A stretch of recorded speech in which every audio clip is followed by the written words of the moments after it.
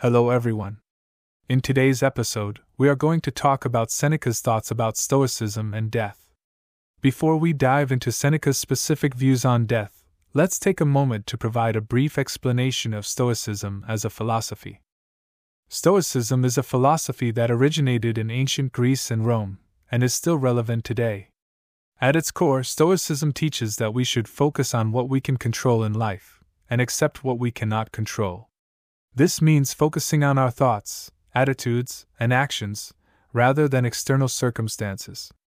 Stoicism also emphasizes the importance of living in accordance with nature, and developing virtues such as wisdom, courage, and self-control. In this episode, we'll be discussing Seneca's views on death, and how Stoic philosophy can help us come to terms with our own mortality. This topic is important for personal growth and well-being, as many of us struggle with the fear of death and the uncertainty that comes with it. By examining Seneca's insights, we can gain a greater understanding of how to approach death in a way that is consistent with Stoic principles. So, let's get started. Seneca, a prominent Stoic philosopher of ancient Rome, believed that death was an inevitable and natural part of life. He viewed death not as something to be feared or avoided, but as an opportunity to demonstrate courage and to live a life of virtue. In his writings, Seneca emphasized the importance of accepting death as a natural process that is beyond our control.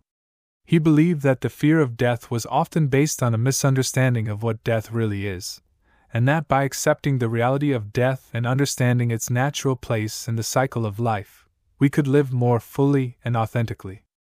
Seneca also stressed the importance of living in the present moment and making the most of our time on earth. He believed that by focusing on the present and living a life of virtue, we could be better prepared to face death when it inevitably comes. Throughout his writings, Seneca drew on Stoic principles such as the importance of reason, self-control, and the pursuit of wisdom in order to develop a philosophy of life that emphasized the importance of accepting and embracing our own mortality. In order to understand Seneca's views on death, it is important to have a broad understanding of Stoic philosophy as a whole. Stoicism is a philosophy that emphasizes the importance of living in harmony with nature and accepting the things that are beyond our control. It is a philosophy that encourages us to focus on the present moment and to live a life of virtue, guided by reason and self-control. By understanding the broader principles of Stoicism, we can gain a deeper appreciation for Seneca's views on death and the role that they play in his philosophy. In the next part of this episode, we will explore how Stoic philosophy can help us come to terms with our own mortality and live a more fulfilling life in the present. As we've discussed, death is a natural part of life, and as Stoics, it's important for us to accept this reality. However, this acceptance can be difficult, especially when we are faced with the death of a loved one or when we contemplate our own mortality. This is where Stoic techniques for dealing with death can be incredibly helpful. The first technique is negative visualization, which involves imagining the worst-case scenarios and preparing for them mentally. This might seem counterintuitive, but by contemplating the worst, we can gain perspective and be better prepared to face challenges when they arise. By visualizing our own deaths or the deaths of loved ones, we can prepare ourselves emotionally and mentally for the inevitable.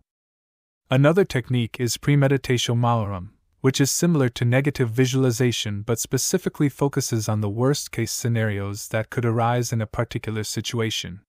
For example, if you have a difficult conversation coming up, in addition to reminding us of our own mortality, Memento Mori can also help us to appreciate the present moment and to cultivate a sense of gratitude for the time we have.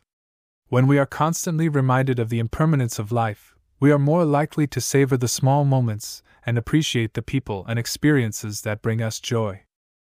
Overall, Memento Mori is a powerful tool for Stoics and non-Stoics alike. By remembering that we will die, we can live more intentionally and appreciate the time we have on this earth. It's a reminder that we are all mortal, and that our time here is precious.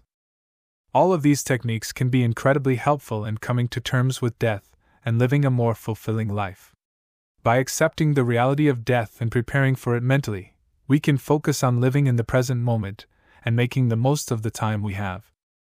In summary, Stoic techniques for dealing with death involve negative visualization, Premeditatio Malorum, and Memento Mori.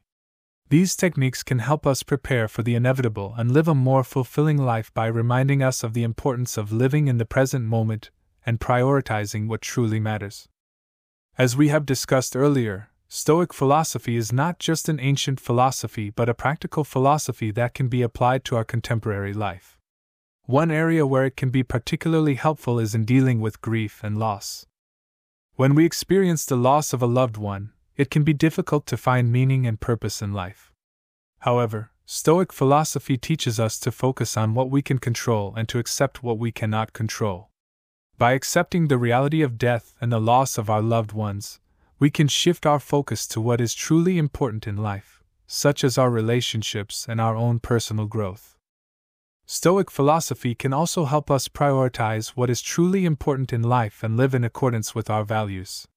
By practicing the Stoic techniques we have discussed, such as negative visualization and Memento Mori, we can gain clarity on what truly matters in our lives and focus our energy on those things.